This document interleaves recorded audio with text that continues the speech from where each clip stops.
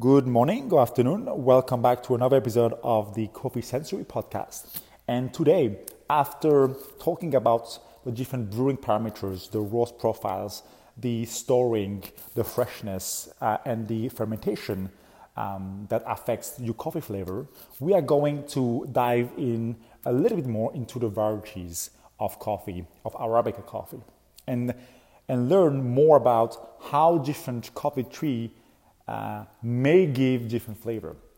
A little caveat, this is relevant only if you use the same process. Because we saw and we learned last week that the fermentation has a huge impact on the coffee quality. You can take a coffee and the way you ferment it, you can give it almost a very fruity cup, even if naturally it was more chocolatey and nutty.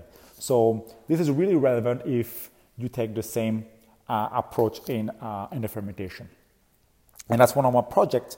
I hope I will soon release this year or next. The same farmer work with the same farm, but two different micro lots in order to offer two different varieties of Arabica. Speaking of which, let's start first with a little bit of taxonomy, a little bit of definition. And I'll be very simple. Coffee belongs to the family of Rubiaceae. It's a coffee kind of family. And then you have the different genera. And that's really important to understand. The family is Rubiaceae. The genera is Coffea, and then different ones, including different species. So after the genera Coffea, you have different species, including Liberica, that you'll find in the Southeast Asia, Canephora or Canephora, which is the kind of father of Robusta, and then Anthony and Eugenia Reed, which are the father of Arabica, found in Ethiopia. So Arabica, as you may have learned, has been discovered in Ethiopia. So it's the Coffea Arabica species is an Ethiopian accession. And within a species, so within Arabica, you have all those different cultivar or varieties. What are the differences? Well, a cultivar is a different characteristic of the same species. So it's a stable plant that has been under the human hands and change land. So basically, if you take a plant from country A to country B, you'll have different cultivars. A variety is a legal definition of a tree naturally sort of muted and changed to give another different kind of tree. And when I say different, is based on two things: the genetics, the kind of DNA, and the phenotype. The phenotype is how the tree looks. And for a coffee tree to be validated as cultivar or variety, it needs to be stable. Stable meaning a consistent yield of coffee fruit and quality. And hybrid is just, as you will guess, a cross between species.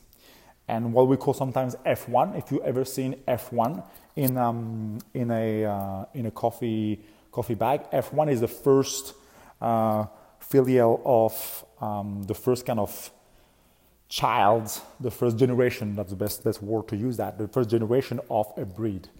Unfortunately, it's not stable. So if you taste an F1, it will take at least 4 or 5 generations for a new breed to be stable and be called a different cultivar. All right. So after that, let's talk a little bit about history, because we saw that history had an impact on this cultivar and varieties, because trees have been transported. So we were in Ethiopia, right? Ethiopia accessions. You have different varieties from that, such as the heirlooms, the geisha, the java, etc., etc. And then he went to Yemen, and from Yemen, it was given to the Dutch king, who planted in the colonies in Java, which gave the Typica variety. and the Dutch king gave a tree to the French king, who planted in the Réunion Island, who gave the Bourbon variety. And from that, then you have a lot of different cultivars and varieties that goes under those two, Typica and Bourbon. But also the Ethiopian accession. So you have kind of the Ethiopian on one side, the Typica and Bourbon, which are Yemeni accessions. So you have two different accessions here: Ethiopians, Yemeni, and from Yemeni you have Typica and Bourbon. And also we will talk a little bit more about that. This new one called Yemenia has been just discovered in 2020, which is super exciting, but unfortunately I haven't tasted yet. So let's talk a little bit about the Ethiopian accessions and how do they taste. Can we taste the difference really or not? So in the Ethiopians you have the heirloom, which really give you that floral, stone fruit, peachy, and citrus fruit, super citrusy and floral. You also have the Dega varieties, which is very, very similar, but with different kind of notes. Geisha is an Ethiopian accession, and Geisha is almost like a Ethiopian on steroids. It is super floral, super sweet, super fruity, and super candy-like. That's why it's also a very, very high cup quality. It's also very, very susceptible to rust and kind of climate change. That's what makes it quite expensive as well.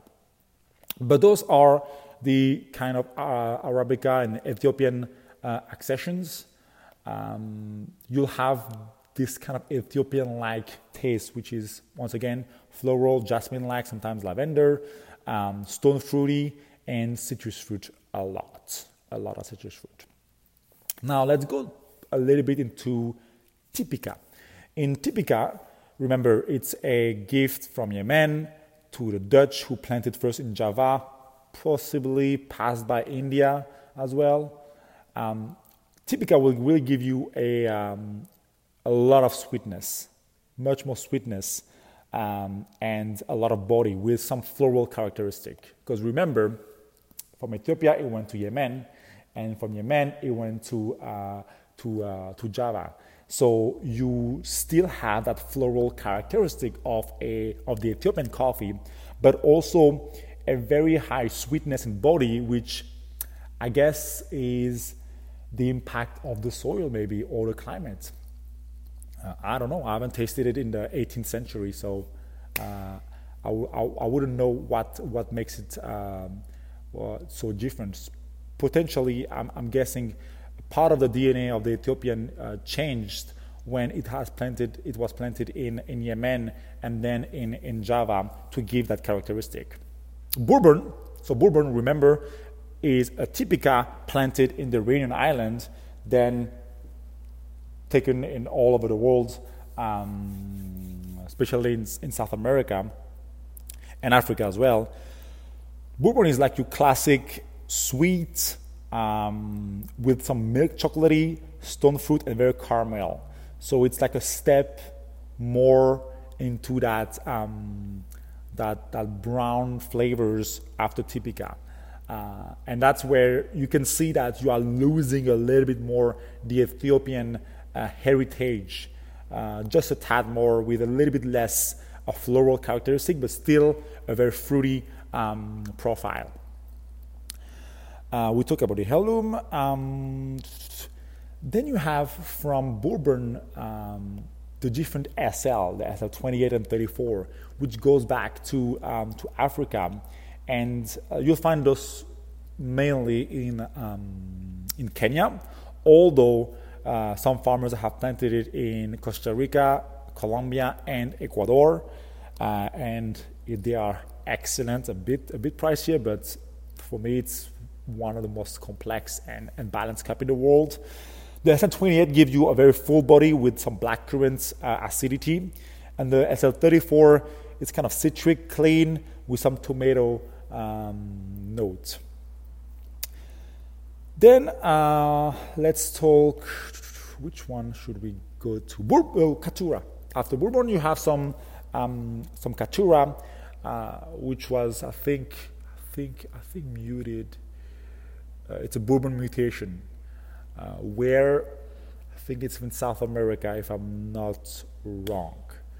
But Caturra is really has a good medium acidity, low to medium body, but a lot of milk chocolate. Whenever I want some milk chocolate, I go for that Caturra, which is really that sweetness of a chocolate. Caturra then get breeded with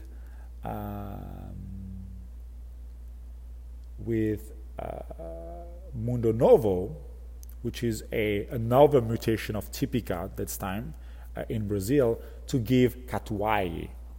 And Catuai is very fruity and sweet. It's as I say, a breed between Caturra and Mundo Novo.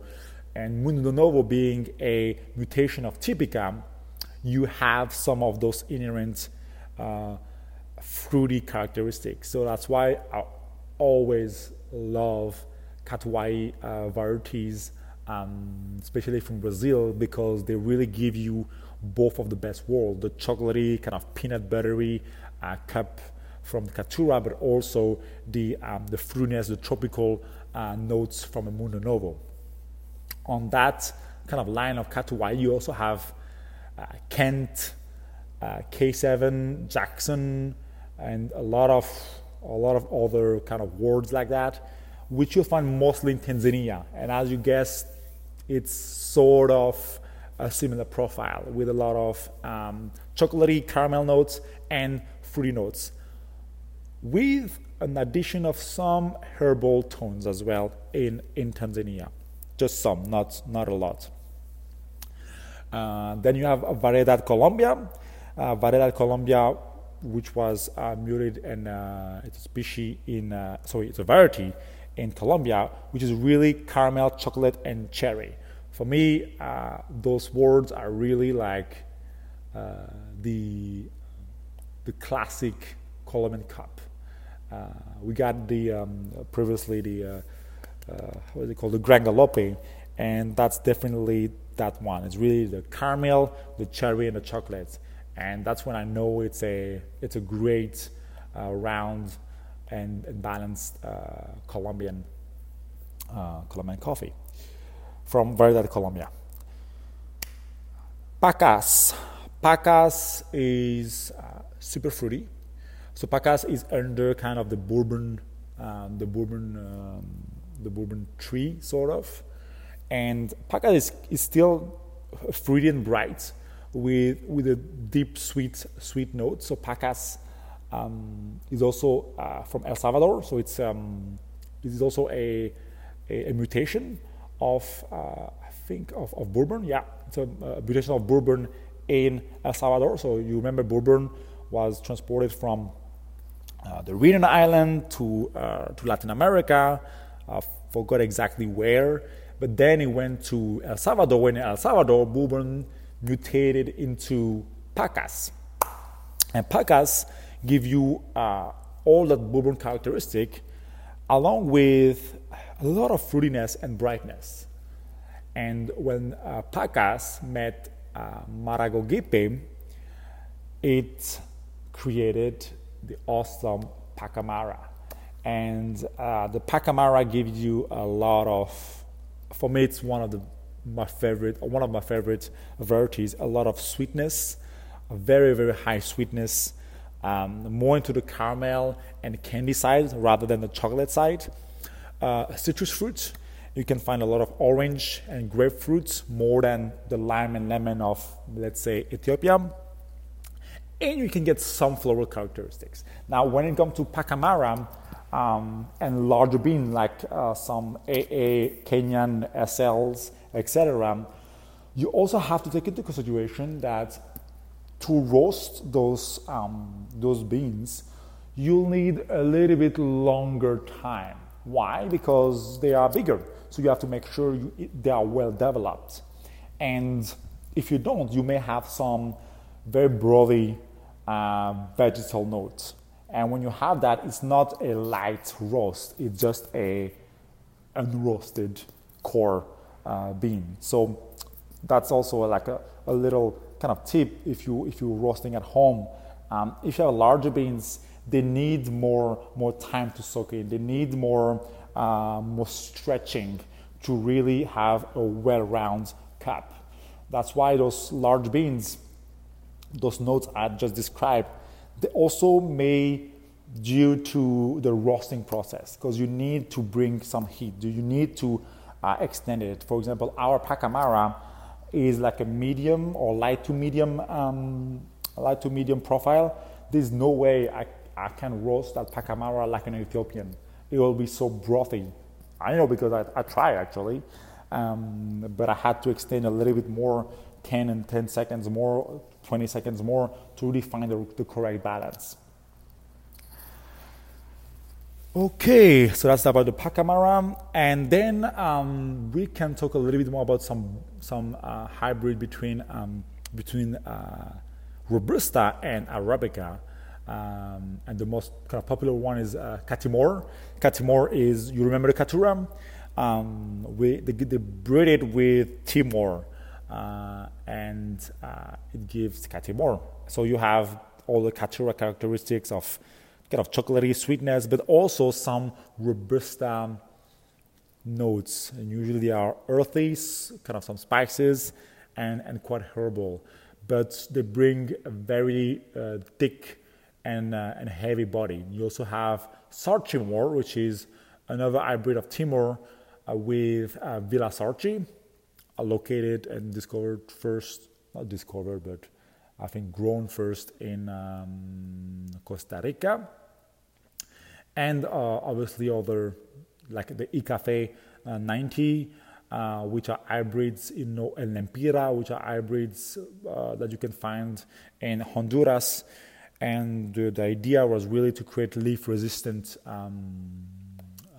varieties, because it was when you have leaf rust in some or some like very, very very hot season or very cold season, it really creates a lot of differences in the yield of every coffee and the economy of the coffee farmer. So the farmers needs to take into consideration that those varieties that are more leaf resistant, rather than a geisha, for example, which is very susceptible but very delicate as well, which also explain why they can be a little bit more expensive.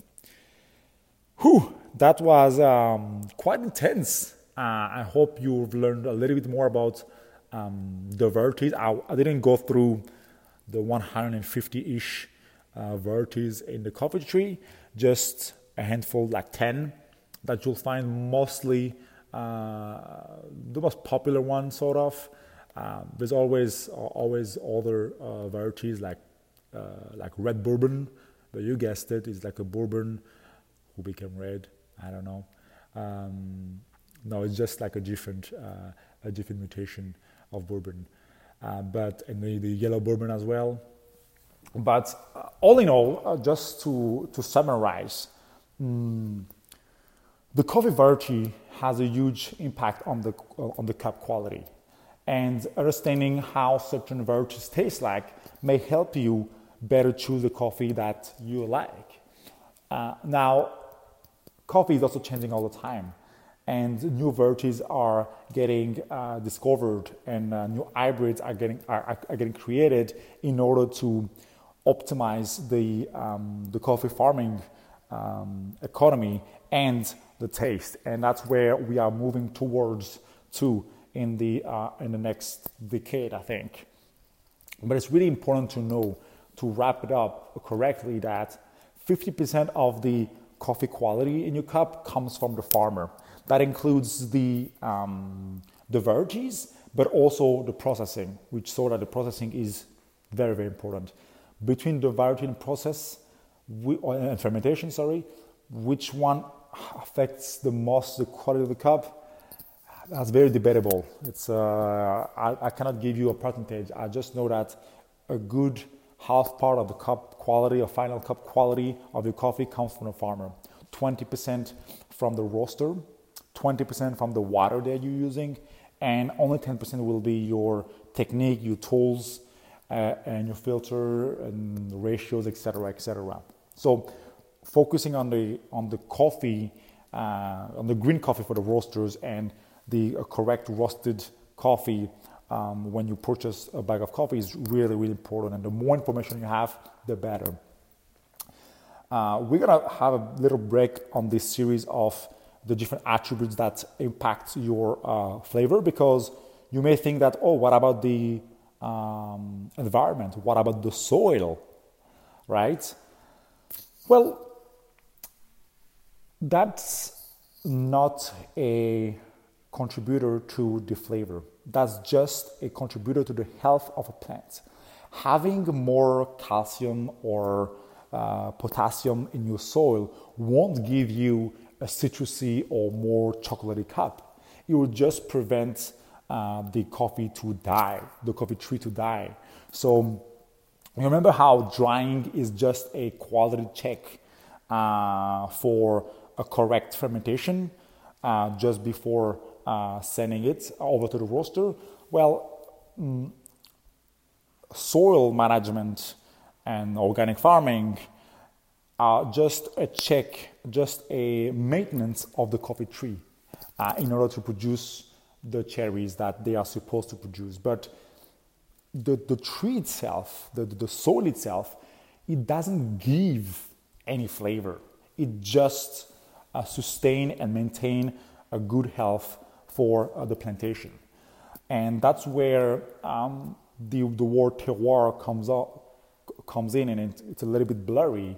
Where is it like something just about the soil? Is it about the environment and the place? Well, it's about all of that. It's about the tree you're using. It's about how the environment engage with that tree, but it's also about the farming practices. So a terroir is not just, I'm just going to plant a coffee and do nothing. No, you need to sustain and maintain that plantation. And the way you ferment it, the way you process it also change your identity and the characteristic of your farm. So that's what I call terroir, is really that kind of farming skill set that a farmer have and how he interacts with the nature. So it's really like a perfect balance between the soil, the environment, and your own skill sets. I hope you've learned something. It was very interesting, and see you next time. Bye.